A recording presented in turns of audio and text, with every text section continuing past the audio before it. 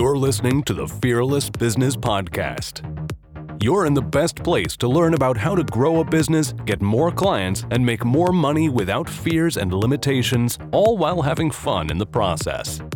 Robin Waite is the founder of Fearless Business, a business accelerator helping coaches, consultants, and freelancers double their income and more. Now here's your host, Robin Waite. Welcome back, everybody. It's the next episode of the Fearless Business Podcast. I'm your host, Robin Waite, the Fearless Business Coach. And we are blessed. We've got a fantastic guest today in Lorna Reeves, who is the founder of My Oh My Events. Welcome to the podcast, Lorna. Thank you. So you've founded My Oh My Events, and obviously events have taken a massive turn, haven't they, over the last 6 months? It'd be remiss to not give a nod to COVID. But obviously this meant that you had to kind of transition your business quite dramatically. But talk to us about what's going on in the online event world at the moment. Oh, everything is happening at the moment.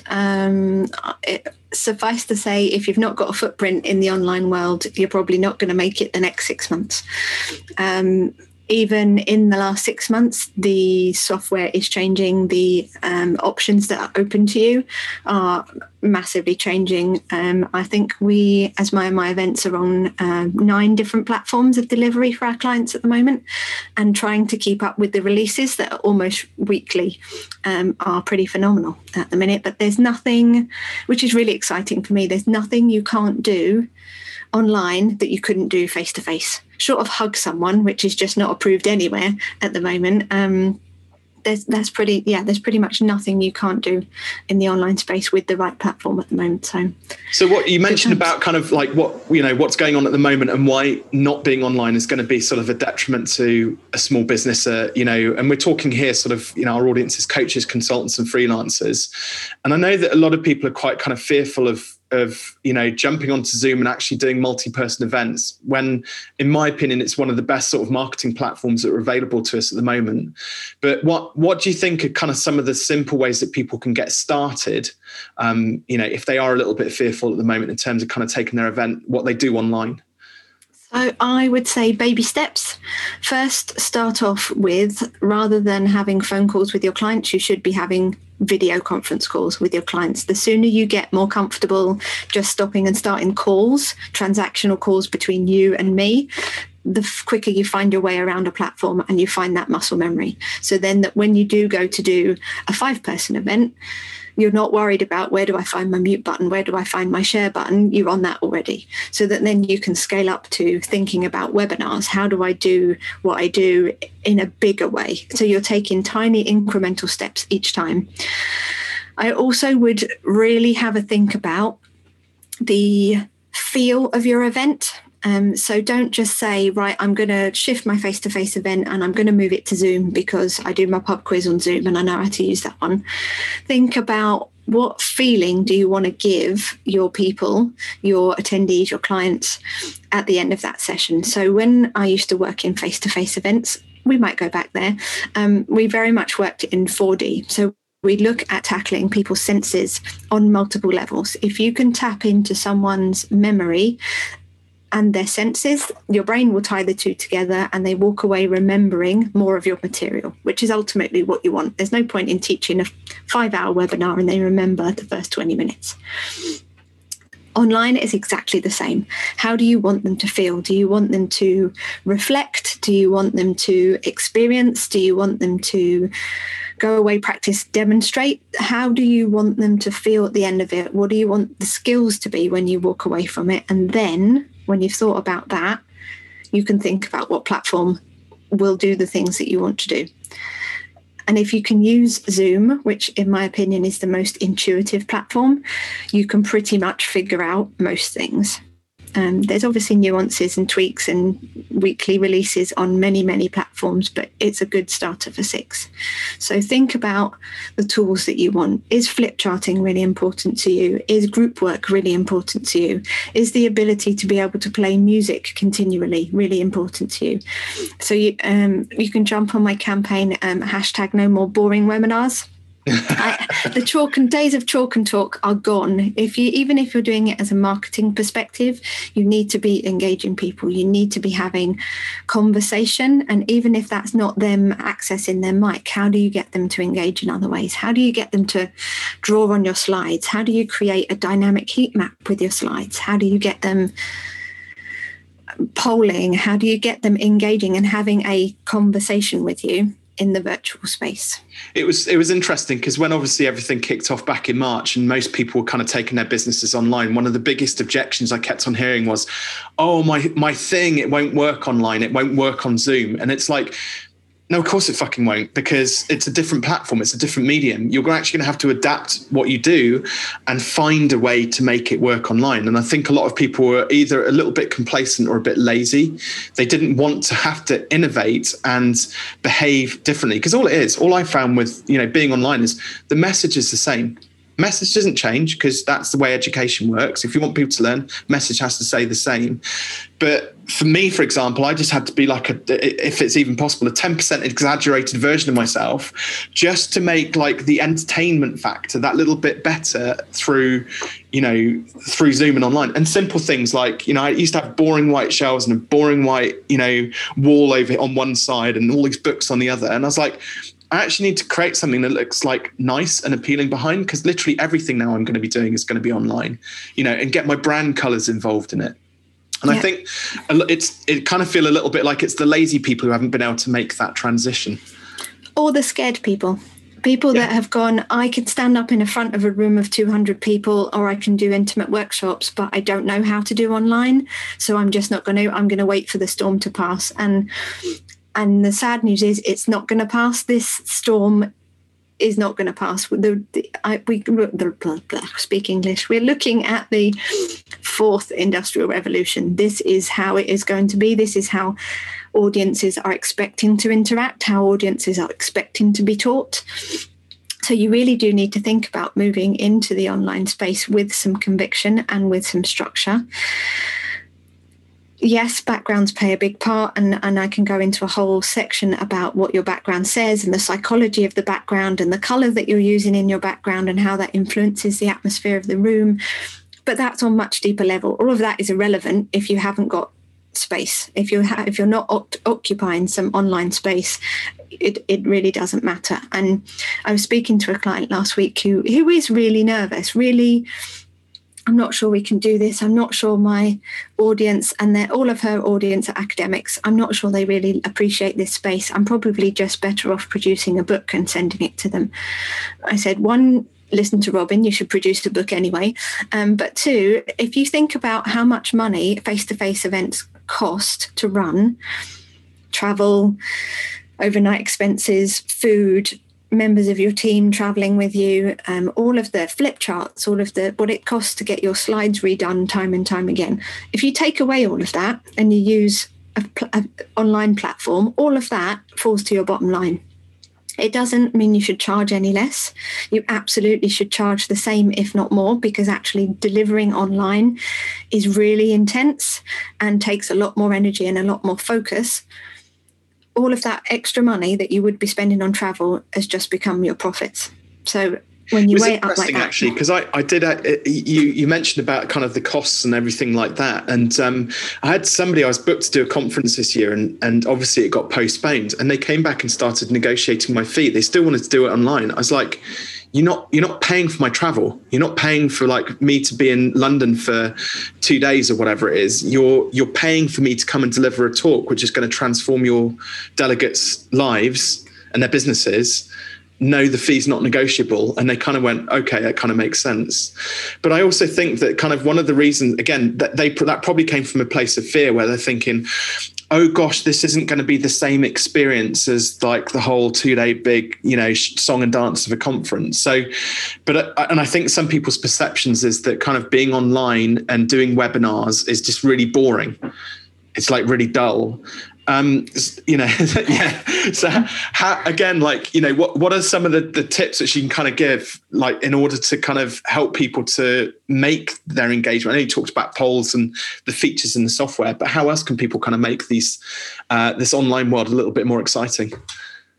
Start out with exciting instructions that you send out to people. If you send them, "Hi, I'm Lorna, I'm going to be delivering your event, here's your link," they're going to be bored before they start. The experience with you as a trainer or as a consultant starts with your very first email. So if you send them out something, "Really looking forward to seeing you in a month is a really long time away, but to do some prep, here's some videos, here's some stuff to read, here's some podcasts to listen to." It doesn't have to be your stuff, it can be just people that you find really valuable. You're already building into their brain, okay, this is going to be interactive. You're pre-framing them that they're going to have to do something. They're not just going to be able to flick on a webinar, put themselves off camera and eat their toast while you're in session. They're going to have to do some work. Then think about how you welcome people into the room. So if you've got a waiting room or you've got a lounge, which I strongly advocate for on any platform, put something sparky. Take off the bog standard wording that's in there. Put something interesting. Put your 10 minutes early while you wait. See if you can knit, or see if you can do this Sudoku puzzle, or something different that lets people know of the style of session they're walking into. And when they're in session, think about using multiple media. And not everybody learns in the same way. If you put up slide after slide after slide, people are going to get bored. Yeah. Try and switch between views at least every 3 minutes, if not every 90 seconds. So we reckon that the attention span is about 90 seconds before people start going, "Oh, look, my email box is starting to ping."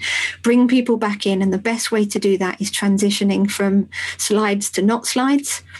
So what you're effectively doing is standing at the front of the room with my slides, and then dropping your slides means I'm stepping into the room. I'm coming to talk to you as individuals and looking around your grid. Calling on people, get them engaged in the conversation. If nobody's listening, shout out, "Robin, you look like you were going to say something then." No, I wasn't." "Well, you're unmuted now, so you might as well." Getting people engaged, not giving them the option to sit back, is really powerful. And making people put their videos on. There's a very strong tradition, people that use Teams for work. The habit is to turn it into a video, into a phone call. And you're just using the Wi-Fi for a phone call. Nobody's got their videos on, but actually have some eye contact with people, have some connection. It's really powerful to be sitting in somebody's living room with them. When do you ever meet a client in their living room? When do you ever get that level of detail with somebody? So really making that count and starting a conversation. "Oh, Robin, I see you've got a camper van there. Is that something you like to do?" Getting them involved in a conversation will really, really help. Show videos.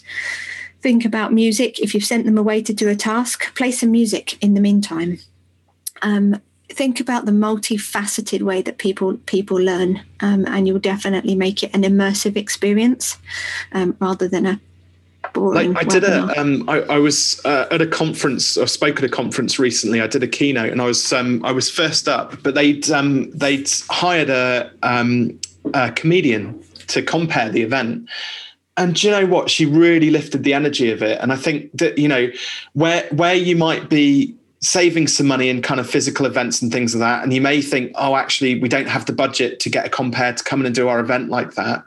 Actually, well, no, those are the areas now where perhaps you can kind of flip some of that budget into finding good, really interesting, vibrant people to kind of bring the thing to life. Yeah. And like you said, they also kind of cycled between my slides, me close up, which was a bit scary, but also further back, and the grid view. They were doing that. I don't know how they controlled it all, but it was kind of doing it seemingly automatically.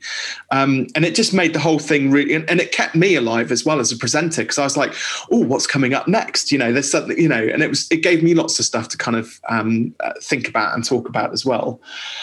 I'm going to change tack slightly. So obviously you haven't been doing this forever, have you? You've only set this business up sort of recently, a couple of years. Is it 2 years now? Two and a bit years ago? My Events has been running for 14 months. And forgive my dog attacking the post box in the background if you can hear that. Can't hear it. It's absolutely fine. And good for him. That's the whole joy of working from home and what happens on Zoom and stuff like that now. So absolutely. So 14 months is my Events. So we're still relatively new, and in this iteration, 7 months.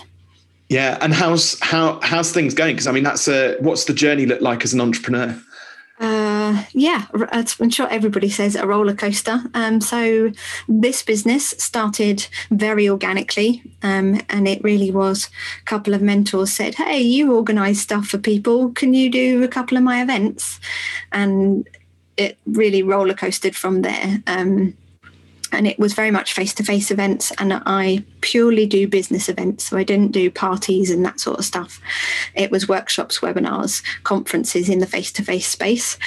And in January, we were booked out for 12 months. I had one more space for one more client to take on for the year of 2020. And then obviously March happened. And I sat with my wife. We were skiing actually, and it was our first skiing holiday since I left my big job, so that was a real milestone for us. That was one of my vision board goals. And we were sat in the chalet, and I just said, I'm not sure I'm going to have a business when we get home. If I don't do something very quickly, this could all go belly up. And literally within 3 days, I didn't sleep very much and shifted the entire business to an online platform. So the clients that we could keep that had already kind of signed up with us, we reassured them and transitioned them seamlessly into an online space. And then I set about really just giving people stuff, videos, lunchtime workshops, information sheets. And I just thought, if I'm still learning all of this stuff, other people can be learning alongside me. And yeah, we've really pretty much scaled quickly. That I just took on our 6th team member yesterday. Wow.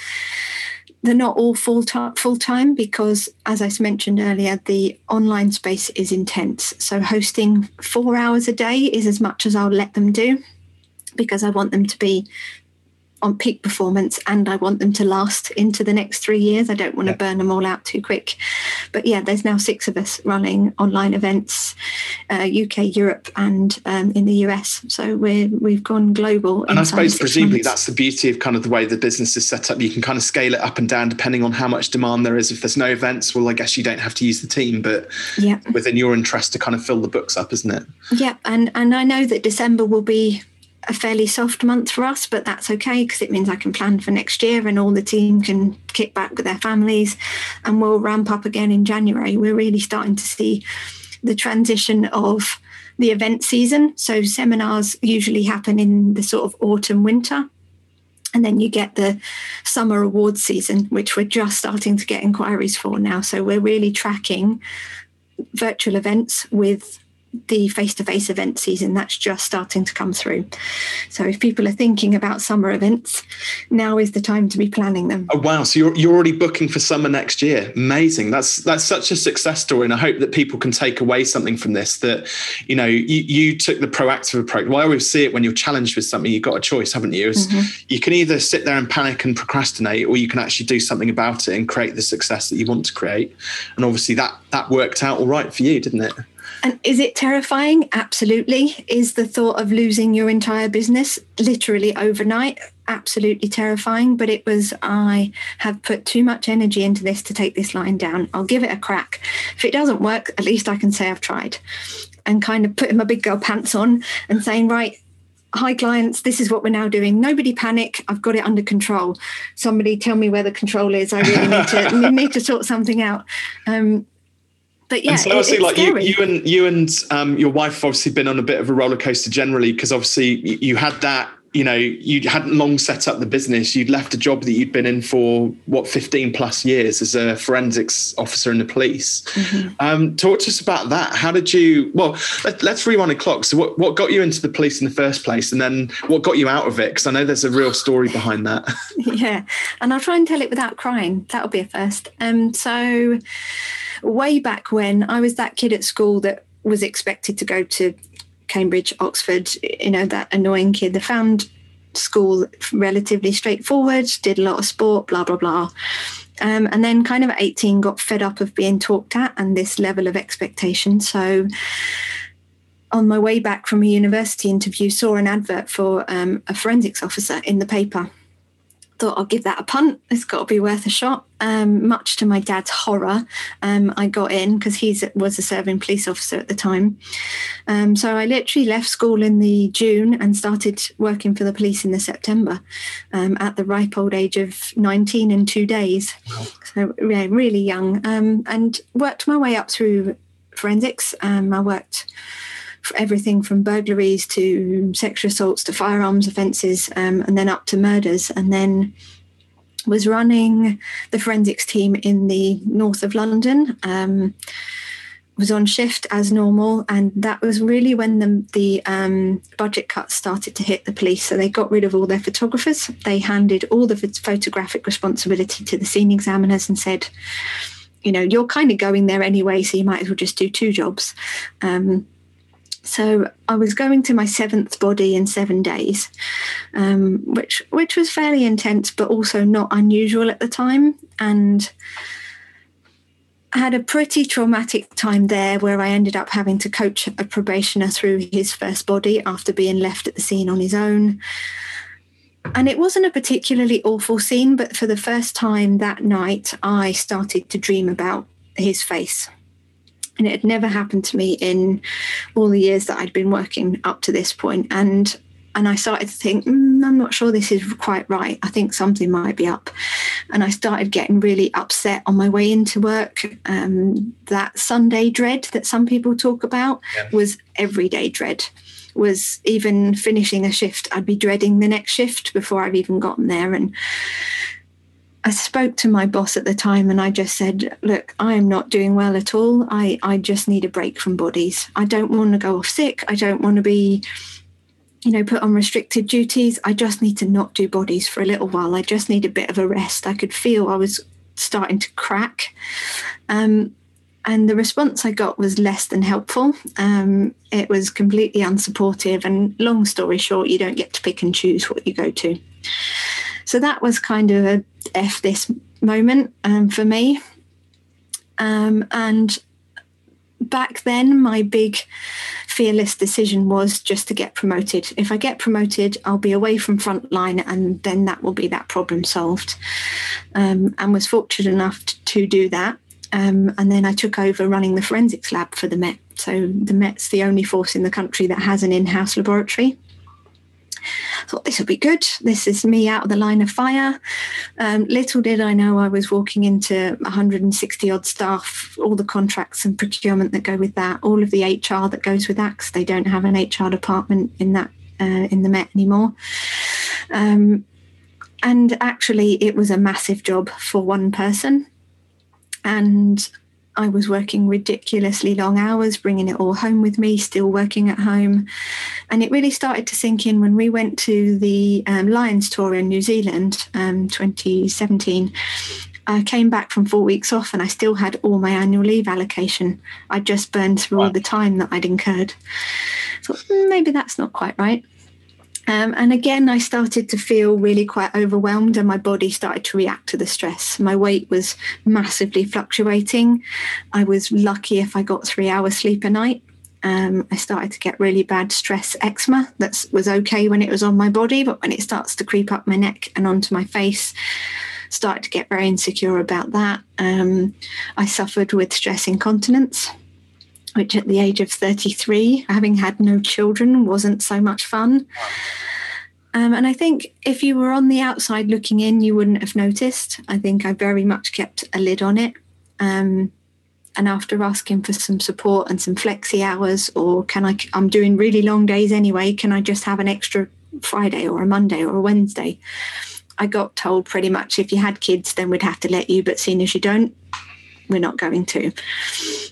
And that was kind of the nail in the coffin for me. That was the moment. And actually, it was my wife that said to me, if you don't stop soon, you are going to be institutionalized and I will be putting you there. You are going to break. And she could see all the signs. And it was terrifying, absolutely terrifying. But I wrote my resignation letter. I handed it in. And I can remember sitting in the meeting with my manager, like, physically shaking as I hand over this bit of paper, and I just said, I'm done. I'm at the end of my tether and I'm done. And we'd done our sums, so we worked out we could survive for a while on just Sharon's money. So, you know, I didn't completely make the leap ill-advised. But it was still a big risk. I've had a job since I was 14, and to not have permanent employment was just terrifying. And that first month, when the end of the month rolled round and I checked my bank account and kind of went, nothing, there's nothing in it. I've literally got 200 quid to last me. Well, that's a kick up the backside to get my business rolling, and I really better make a go of this, because it's shit or bust. It's that kind of, it has to happen now. And that really drove me. And thankfully, when I started up My Weddings was my first business, I secured my client in the first 4 weeks, which was just enough to keep the business ticking over for a year. That was my goal, is for the business not to cost me any money for a year. And in that first couple of months, I was a Tesco's delivery driver. I was a barista. I worked in a little corner shop, anything I could do just to keep just enough money coming in that it protected my animal brain. That's all I needed, was just enough money in my bank account so that I didn't have to keep going to my wife, please, can I have 20 quid so that I can go?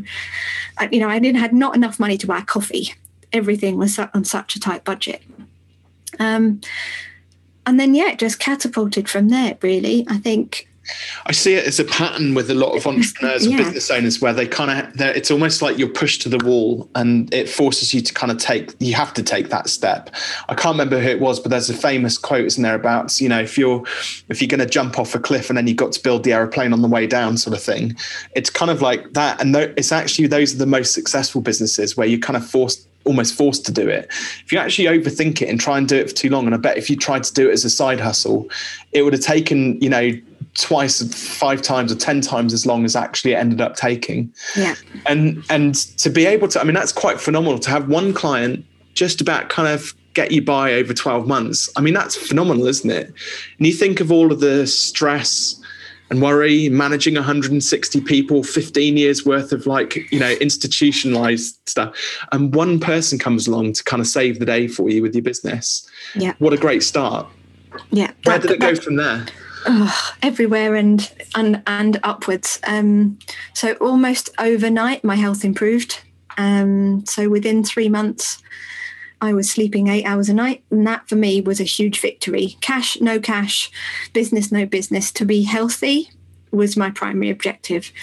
And the wedding business was ticking over nicely. We were increasing year on year. And my LGBT niche status was really starting to increase. So I was featured on loads of podcasts. I've been featured on various different magazines, and I'm still getting requests now to feature in various areas. Obviously, weddings has kind of ground to a halt at the moment. So my clients that were supposed to be for this summer and next, we've moved. And inquiries that we're getting now, we're looking at 2022 for the next safe space. So My Weddings is still running, just in a much quieter way. I'm still providing value and content to the people that need it. And then it was the year after that people started saying, well, you organise weddings, so you can help me out with my events. And then my event was born. And it's just gone from strength to strength. Don't get me wrong, I have crappy days. I have days where I think, oh my God, I've got to do this again. Talk to us about those crappy days. Like, sometimes this is the stuff that people just don't talk about, don't think that they can talk about. But actually, like, there is like a downside to running a business as well. I mean, the upsides far outweigh it, but there are the downsides you've got to be, like, well aware of when you get into it. So don't necessarily have to go into too much detail, but what sort of things have you experienced or challenges? And more importantly, how would you sort of advise people to work their way through them and come out the other side? So I struggle a lot with event hangover. And it is a real thing. So if I've run a whole day event, or when this is face-to-face or online, actually, the following day, because I'm switched on for the whole day, the next day I feel like I've literally done 4 bottles of wine on my own. I'm dragging myself through the day. I don't want to get up. I don't want to have meetings. I don't want to speak to anybody. And I am naturally an introvert.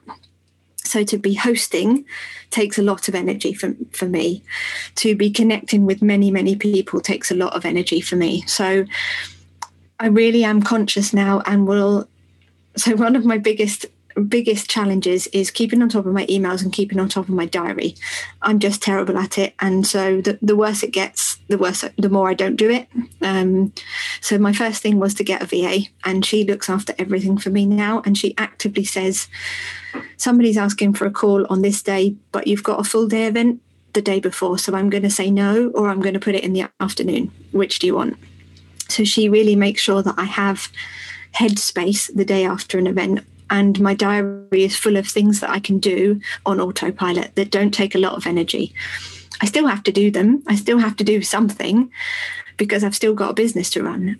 But I can do things that protect me as well as moving the business forward. So I think it's being really conscious about what you really enjoy and lights you up and what you really hate, and balance the two, because there will be something in your business that you hate or really grinds on you and you really don't want to spend time doing it.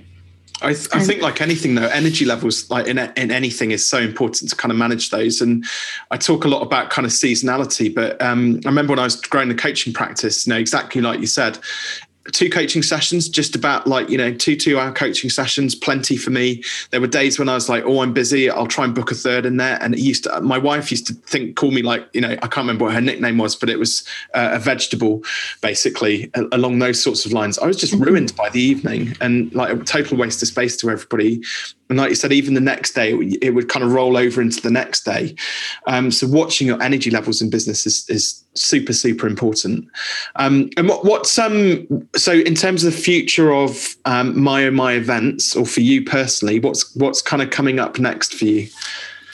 We are definitely transitioning into conferences and seminars. That is going to become a staple of our business. I am looking at bringing VR, virtual reality, into events. So what's the next best thing if you can't be with people is if you can be virtually with people. So really making events properly immersive. That's on the cards. And yet, just to continue growing and serving, really. I have a phenomenal team around me, and their skills are growing day on day. So the more people that we can help, and to some extent, my level of success is if I work with you, Robin, for 6 months, and then you say to me, actually, I feel confident enough to do those kinds of sessions on my own now. Can you just help me with the big ones? Great, absolutely. Then my job is done. So yeah, continue to grow and empower people. If I can get everybody in the UK to be delivering in some capacity online by the end of 2021, that sounds like global domination to me. That's the top line.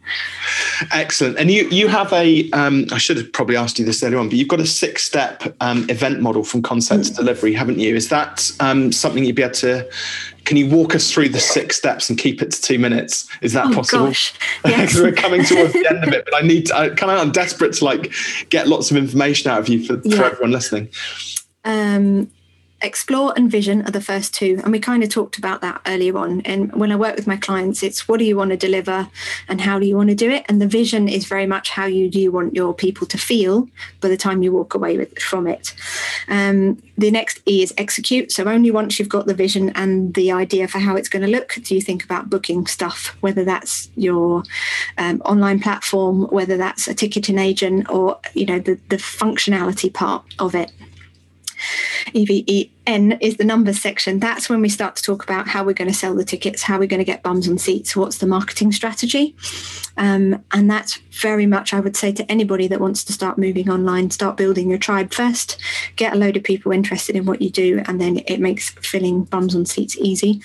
Obviously, if you're taking your business to corporate, that's going to be even easier because they're going to fill the bums on seats for you. Yeah. T is the finishing touches. So that's when you can start to think about slide deck, music, graphics. And by breaking it down into these steps means you don't start doing the graphics before you've got the vision right. And you really have to break it down into chunks so it doesn't become overwhelming in your head. So once you've got your touches, finishing touches didn't work, so we just went with touches. It's the final S is showtime, and that's where you really start to plan your walkthroughs for the actual session, your timings for the actual sessions, your transitions. And if you're using a production company, that's when they start to map out camera angles and who's going to be filling the screen and when, and transitions between the two. Showtime is a good bit. That's the bit that everybody sees on the outside, but all the other steps go into. I was going to say, because most people are just like start Zoom up, press go, and away we go, but they don't realise that there's all of this planning and execution which has to go beforehand. Yep. Absolutely. So in terms of kind of that 6-step process, I understand you have kind of a sort of a mini program as such, where you kind of help people to plan and set up their event in 12 weeks. Talk to us a little bit more about that. Yes, so I do have it as an infographic, and I do have it as a grab guide. If you head over to myevents.com and sign up to the mailing list, you'll get that, and it walks you through how to plan and fill, and it's really time specific and scheduled, so it will tell you what to do on which weeks, so you can backwards engineer your event effectively. If you say I want to do my event on January the 15th, you can work the 12 weeks back, so you know at which point you need to be doing everything. 12 weeks is about right if you're marketing to a cold or a warm audience. If you're going to somebody you already know, you could probably turn it around in 4, but I work on 12.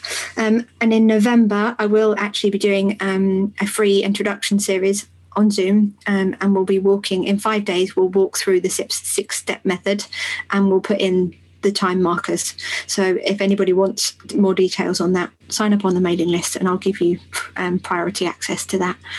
Spaces I'll keep to about 20, because I'd like people to be able to ask questions, get their specific questions answered. But yeah, we'll go through the 6-step method in 12 weeks. Awesome. We'll make sure that we share a link to that in the show notes as well, so that everybody can get signed up to it. And obviously in the Facebook group, I've tagged you into it as well, Lorna. So I hope everybody can find you in there and ask you those any pertinent questions which they've got. You're on LinkedIn and Facebook and Instagram as well under My Events. On Instagram is the only weird one. We're my_events, but everything else is my events. Lovely. And the website's myevents.com, isn't it? So we'll make sure that we share that in the show notes as well.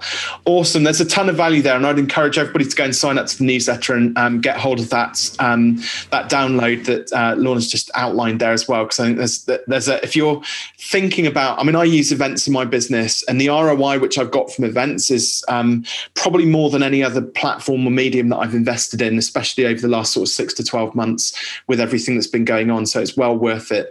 And doing events properly, I think we're through now that Zoom fatigue phase, aren't we? And now everybody's like, calm down a little bit. There's actually fewer events out there. Mm-hmm. And the ones that are out there and have stuck around are actually much better, obviously, because Lorna's been helping them to put their events together. So thank you ever so much, Lorna. I've got one more question for you, which hopefully isn't a curveball.